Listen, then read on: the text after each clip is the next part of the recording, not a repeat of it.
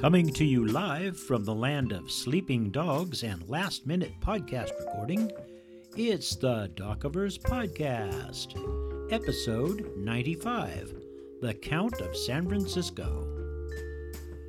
In this episode, we've got a monster movie review, connected pulp characters, and the GM's Toolkit. And now, let's get... Oh my God, those dogs farted again. Let's get on with the show. Hello there, folks. Welcome back to the podcast. This is your host, Doc Cross. I hope you have all had a good week. And those of you who were at Gen Con this last week, I hope you come back from the con without any COVID or anything like that. And I hope you have plenty of time to rest up, because I know that con can flat wear you out. I am recording this late at night. I am recording this right when I should be actually posting it on the Patreon, but the problem is I hurt my leg about a week and a half, 2 weeks ago. I tripped, fell face down on some gravel. That bummed up my knee. I didn't really hurt anything else, but it messed up my left knee. And that led to a case of cellulitis, something I've had many times over the last 30-odd years. And the last time I had it was in 2019, not long after I got back from Gen Con, as a matter of fact, and it put me in hospital for 4 days.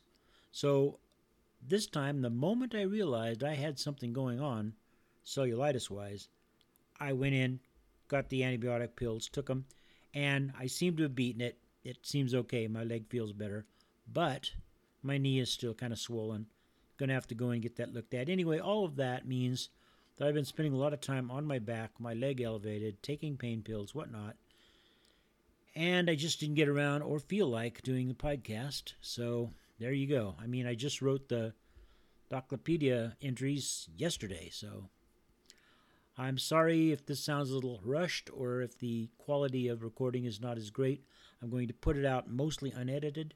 So there we go.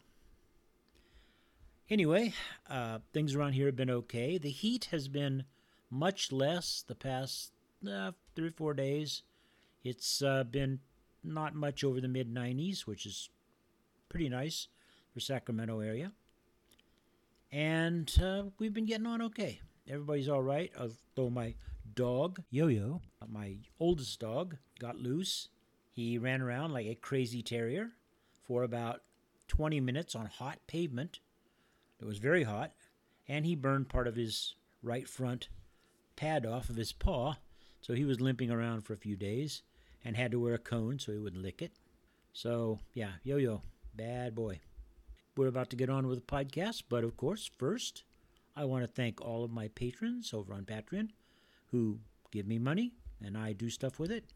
So thank you, Avis, Bruce, James, Marion, Mark, Kevin, David, and Peter. Y'all are the best. Hope you enjoy the show. Okay, it's time for a monster movie review, and we've been kind of hitting a lot of not-so-great monster movies this past few reviews, and this one is Conga. It is a 1961 Technicolor British-American science fiction horror film directed by John Lamont and starring Michael Gough, Margot Johns, and Austin Trevor. It was shot at Merton Park Studios and in Croydon for Anglo Amalgamated, then distributed in the United States by American International Pictures as a double feature with Master of the World, which, by the way, is a movie starring Vincent Price that I watched just a little, I think a week ago. And not too bad of a movie. I'll review that at some point. Anglo-American and AIP each provided half of the funding for the $500,000 budget of the film, with each studio receiving distribution rights in their respective hemispheres. Yeah, they spent $500,000 on this film, and it really doesn't look like it. So Conga was based on King Kong. They decided they wanted to do a movie with a giant ape. They decided they wanted to set it in England, which they did. And it's really a goofed up movie. So, as they say here in Wikipedia, the film epitomizes the B-movie in terms of illogical plot and shortcut special effects, such as a man in a gorilla suit replacing special effects entirely. Shots of screaming people looking upward invoke the idea that they are looking up at Konga, and it is not explained how the serum changes species as well as size, because he starts out as a chimpanzee and turns into a gorilla. And, boy, it gets better from that. So, the plot goes like this. British botanist, understand this, it's a botanist, Dr. Charles Decker, comes back from Africa after a year when he's been presumed dead. During that year, he came across a way of growing plants and animals to an enormous size. Now, right there, you would think he would go right to the Nobel Prize Committee and say, hey, check this shit out, and they'd be going, woohoo, here's your prize. But no, he doesn't do that. He brings back a baby chimpanzee named Konga to test out his theory that he can make this creature grow. Decker goes insane after he discovers a serum that turns the chimpanzee subject into a ferocious gorilla-sized ape.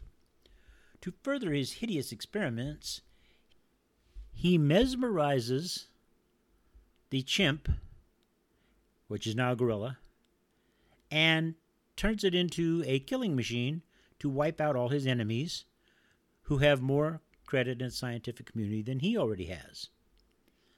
Among his targets are Dean Foster, Professor Tagore, and Bob Kenton, the lover of Sandra Banks, the young woman that the Doctor wants for himself.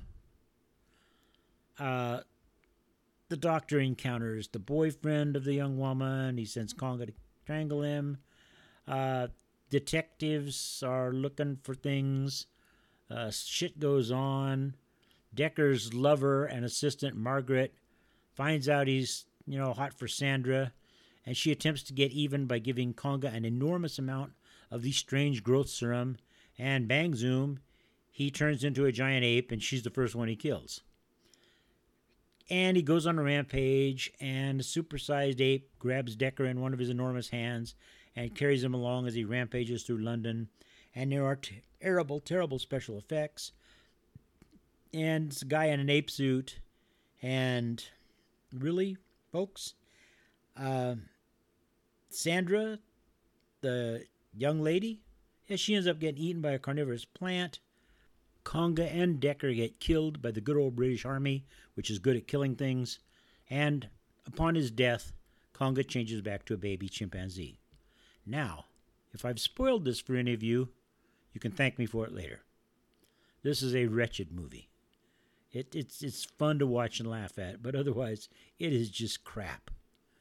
The special effects are virtually non-existent, and guy in an ape suit, so how scary is that going to be?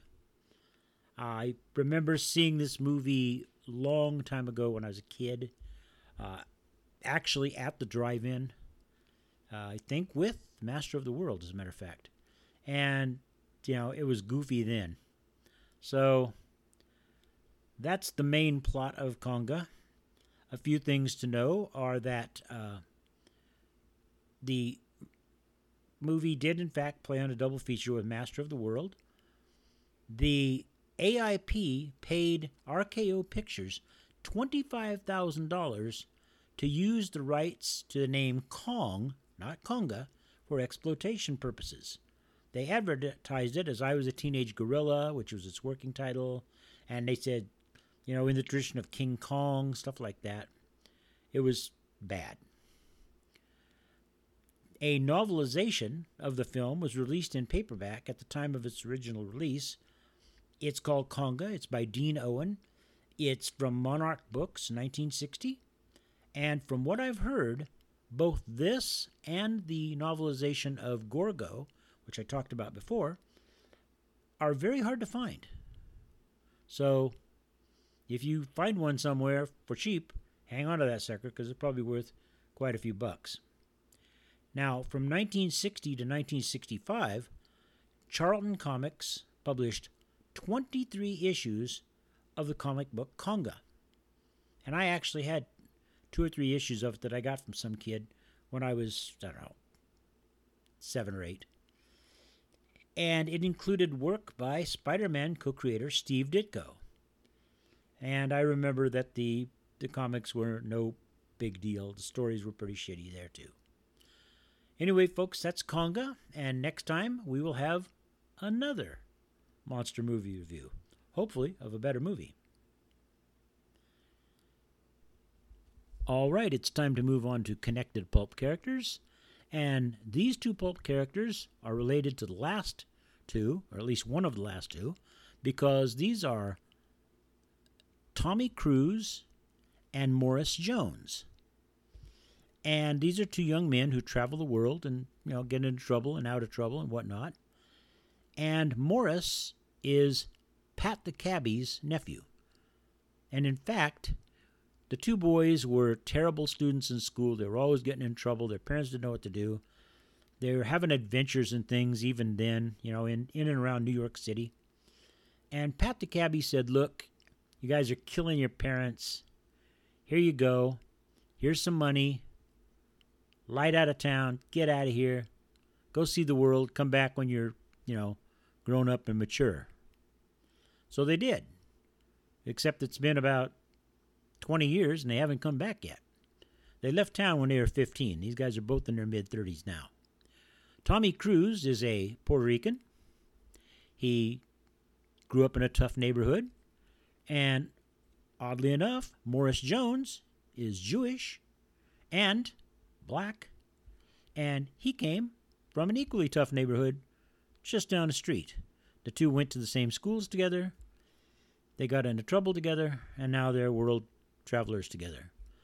They have worked as mercenaries, they've worked smuggling, they've worked doing legit work of all sorts, and they've got in and out of all sorts of jams with ordinary people, and a few times with various heroes like Doc Tempest or the Shadow or Doc Savage or whoever the hell you want to put in there.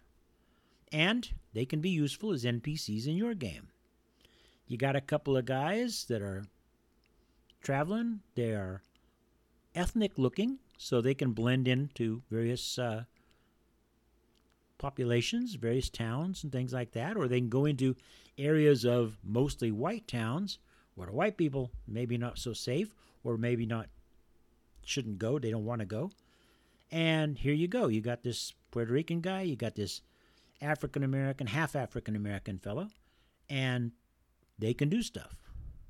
They can get things done. And they're two-fisted. They'll fight it out. They can shoot. They can drive cars. They can even fly a plane. Now, these guys are also womanizers. They tend to drink a little too much. They've been known to waste their money on a lot of different things. And they're usually short of money. So it's not real hard to get them to help your characters out. And folks, that is a short connected pulp characters for this episode because it's very late and I got to go on to the next thing. Okay, folks, we are now on to the GM's Toolkit. And the theme for this Toolkit episodes is variations on the theme of humanoids. And by that I mean taking the humanoid creatures that always pop up in fantasy games or pulp games or whatever and changing them. Now we're mostly going through pulp tropes this time around. We're looking at the pulp era games and pulp era adventures and stuff. So we're going to talk about the kind of humanoids or even humans that you encounter in these sort of games. Now, of course, there are the primitive tribesmen and the people from the past who have been isolated, like, Aztecs or, Romans somewhere in the middle of Africa, something like that. And you can change them up a little bit. What if these Aztecs, in their hidden valleys, somewhere, wherever, what if they came out a little bit at a time over the years and they, slid into the civilization, the Spanish, the Mexican civilization, whatever the time frame is, and they've learned stuff. They've learned to speak Spanish or English or German or whatever, French, because French were down in Mexico too, so. And they've learned these languages, and they've learned customs, and they've learned things about us, and they've learned to shoot guns. So when you go into this land and you see these, Aztec temples or Mayan temples, whatever, and the next thing you know, here's a bunch of these primitive folks who've been isolated, supposedly, from the rest of the world. They step out and are pointing guns at you. Surprise! That will keep your player characters on their toes. Another one that you find in these pulp adventures is the people who are completely off the charts as far as historical reference go, and they live like underground. Doc Savage had at least 2 adventures where he went to underground worlds and encountered people. Probably there were more than that. And so you've got these people who live underground, and lots of times they either have highly advanced technology or maybe just slightly advanced technology beyond the 1930s. Maybe they have like 1950s level technology. But that's how they usually run. But what if they were just primitive savages? Or what if they weren't human at all? What if they're aliens? And that's established quickly. Your guys stumble into this underground world and they find out, no, these people are not human because they're green-skinned, and if you cut off their arm, they can regrow it because they're mostly plant. Or what if there's some sort of evolved animal, an animal from surface world that came down here and through whatever, irradiation or something, they've evolved into humanoids. So that's a thing. So that's pulp. But now let's move on to fantasy, because pulp did cover fantasy too.